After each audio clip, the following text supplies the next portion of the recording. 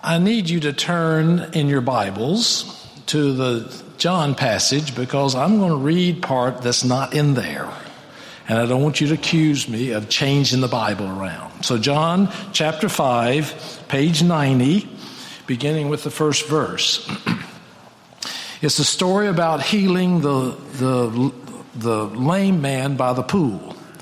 And if you look at verse 3 there, and then it skips to verse 5.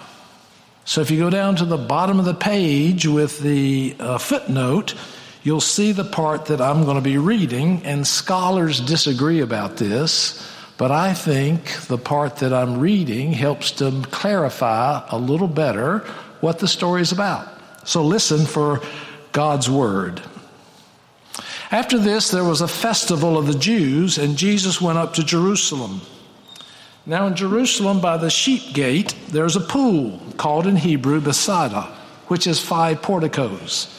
In these lay many invalids, blind, lame, and paralyzed. And if you're in the Bible, look down at the footnote, waiting for the stirring of the water. For an angel of the Lord will come down at certain seasons into the pool and stirred up the water. Whoever stepped in first after the stirring of the water was made well from whatever disease that person had. Then we're back to verse 5. One man was there who had been ill for 38 years. When Jesus saw him lying there and knew that he had been there a long time, Jesus said to him, "Do you want to be made well?" The sick man answered him, "Sir, I have no one to put me into the pool when the water is stirred up. And while I'm making my way, somebody else jumps in front of me." Jesus said to him, "Stand up, take your mat, and walk." And at once the man was made well, and he took up his mat and began to walk. This is the word of the Lord. Thanks be to God for it. We continue our 3-part series about liminal space, our transition time from the time that we elected Reverend Amy Starr Redwine on January 6th until her beginning date on February 6th. I like to think of the liminal space kind of being like a hallway where you've come from the parking lot and you're en route to the sanctuary, to a classroom. It's kind of that middle time in between. It's a time for reflection, a time for thinking, a time for wondering about what's going to happen because you know where you came from and you're now moving to where you will be in the future.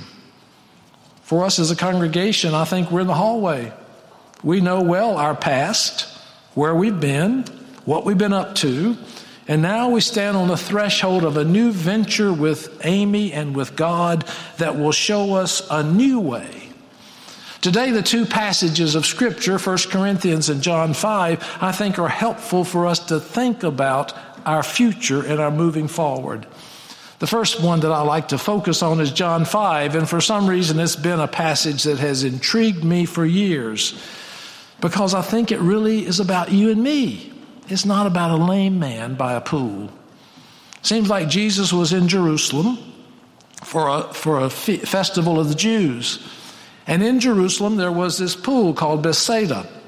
And supposedly it had powers of healing. Hence the reason the passage I read to you said that an angel of the Lord would come down and stir up the waters, and whoever got in the water first would be healed from whatever their disease was.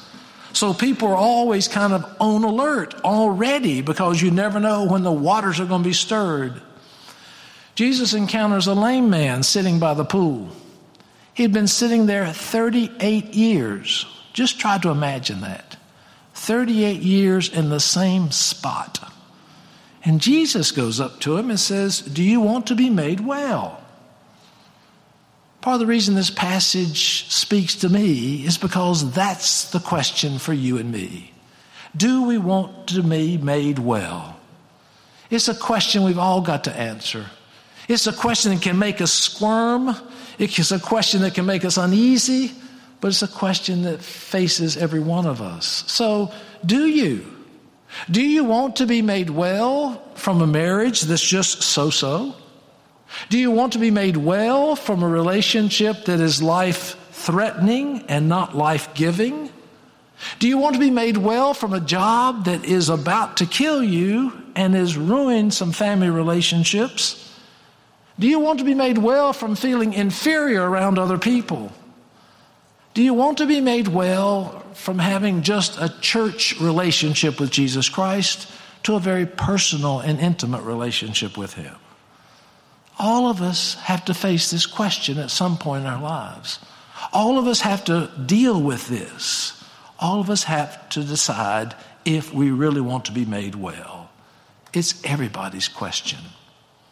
But I think the response of the lame man is interesting. Jesus asked him a question that, at least for me, is yes or no. Do you want to be made well? I mean, how many? I guess a maybe could be added in there. But the man did not answer Jesus. Instead, he just gave excuses. I don't have anybody to put me in the water. And when I start going down to the water, somebody jumps in front of me and they get healed and I don't. He never answered the question, which I think is so reflective of you and me. We do the same thing. I don't have time. I'm preoccupied with my job. I need help. I'm not worthy. It's not worth the time, effort, and energy. We are just like the lame man with lame excuses, excuse the pun. And the question for me is, why is that the case? Why are we willing just to live partially in life instead of embracing life fully? I think it has to do with expectations. Expectations that we don't count for much. Expectations that we are not worthy. Expectations that it's just going to take too much energy and you cannot teach an old dog new tricks, we think. And so we just simply sit by and let the world pass us by. Expectations are a critical part of our daily living. And expectations are central in our Christian faith. Expectations are a critical part of our relationship with Jesus Christ, for we have to be expecting that God's going to do something, or else we'll never see it happen. For example, you came to worship this morning. Did you come because it was that time of day on this particular Sunday? Or did you come expecting something? If you didn't come expecting something, you're going to go home with the same. And if when the scripture lesson was read, were you expecting God to speak to you? Because if not, it was just a reading that you listened to. It seems to me that expectations allow us to let God's Spirit work within us so that life can be meaningful and purposeful. This morning I want to focus on the whole notion of expectations, particularly expectations about a new pastor. For all of us have expectations. Every last one of you have some, whether you've articulated them or not. All of us have notions about what Amy ought to be. I know I have expectations of pastors. Having worked with 250 pastors for 20-something years, I have high expectations, and it was drilled into me by my daddy. He told me years ago, if you're going to be a preacher, don't read your sermons and don't read your prayers. I can't get past that. For if a minister is reading everything to me, I tune out. It's all my daddy's fault. Because he thought that if he'd listened to one sermon too many, I guess, that was read to him boringly, and one prayer too many that wasn't from the heart. So that's an expectation I have about pastors. In my first pastorate in Leesburg, Georgia, 13 members, Miss Sarah came to church one Sunday, bringing along with her this young lady for me to meet, and introduced us. And it was very nice. A couple weeks later, Miss Sarah came to me. She said, I'll never bring anybody else to be introduced to you. And I thought, my prayers have been answered. Because her expectation was, if you're going to be a real preacher, you got to be married. And I need to have a wife. One of our churches was looking for a pastor a number of years ago, and I was working with their pastor nominating committee, and they were very clear that they wanted a male pastor with a female wife and 2.3 children.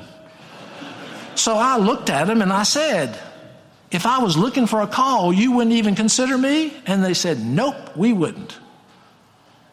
What are our expectations about Amy coming to First Church? Will she walk on water? Will she be a regular Joe, or is it Josephine? I don't know what the female of a regular Joe is. Will she wow us? Will she preach biblical sermons? Will she visit in our homes? Will she be a good friend for us? Will she be easy to talk with? And somebody this week in the office said, I sure hope she has a good sense of humor. So we all have those kinds of expectations. In the Thanks for Listening article I wrote this week, I jokingly said, with 1,200 members, there's 2,400 different expectations of that poor woman. And that's probably on the low end of things as it is. So I want us to think a little bit more about what being a pastor in the Presbyterian Church USA is all about, and what we can rightfully expect from pastors in our denomination. First of all, the title. She was ordained a minister of the Word and Sacrament, which says very clearly that her job is to preach the Word and teach the Word and to administer the sacraments. We also use the terms pastor and reverend, teaching elder, all of which you'll need to figure out from Amy what she's more comfortable with in terms of a title. But secondly, in the Presbyterian Church, different from other denominations, we don't have senior pastors. We don't have a hierarchy. Now, a number of you have already used that as her being our next senior pastor, and I understand that. That's kind of normal nomenclature, because most of us come from a corporate world, and so who the top dog is senior. But think about that if you're going to use the term senior pastor.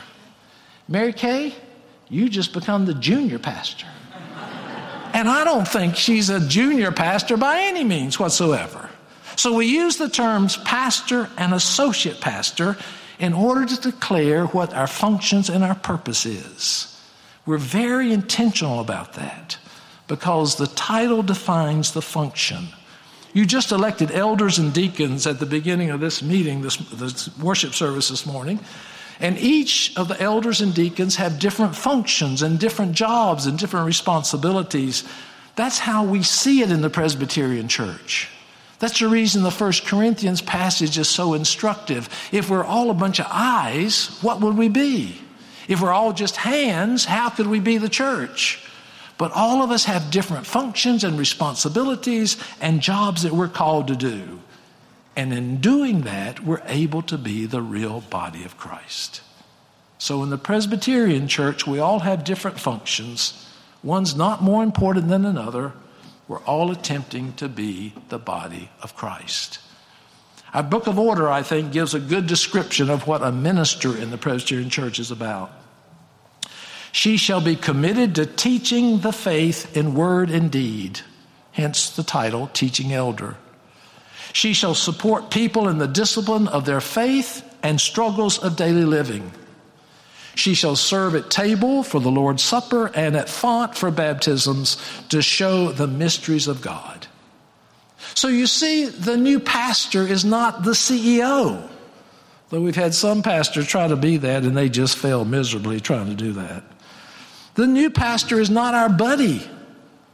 The new pastor is not an MBA graduate who has the ability to run an operation like First Church Richmond.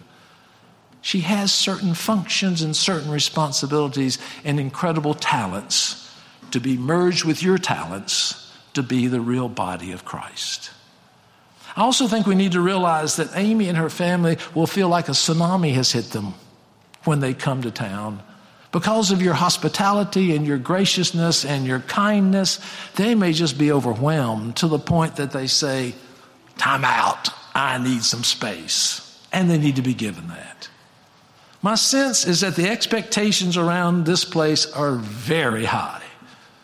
Not like our lame brother by the pool who was just going to sit there for 38 more years. And I know that Amy's expectations are high as well.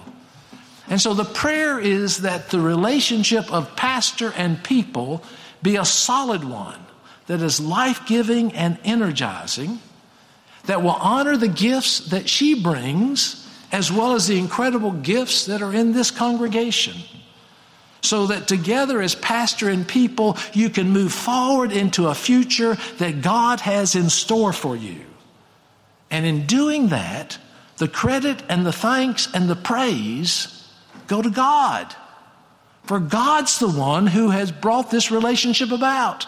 And God's the one that will sustain this relationship. And God is the one to whom all the glory and honor is to be given. Let us pray. Eternal God, thank you.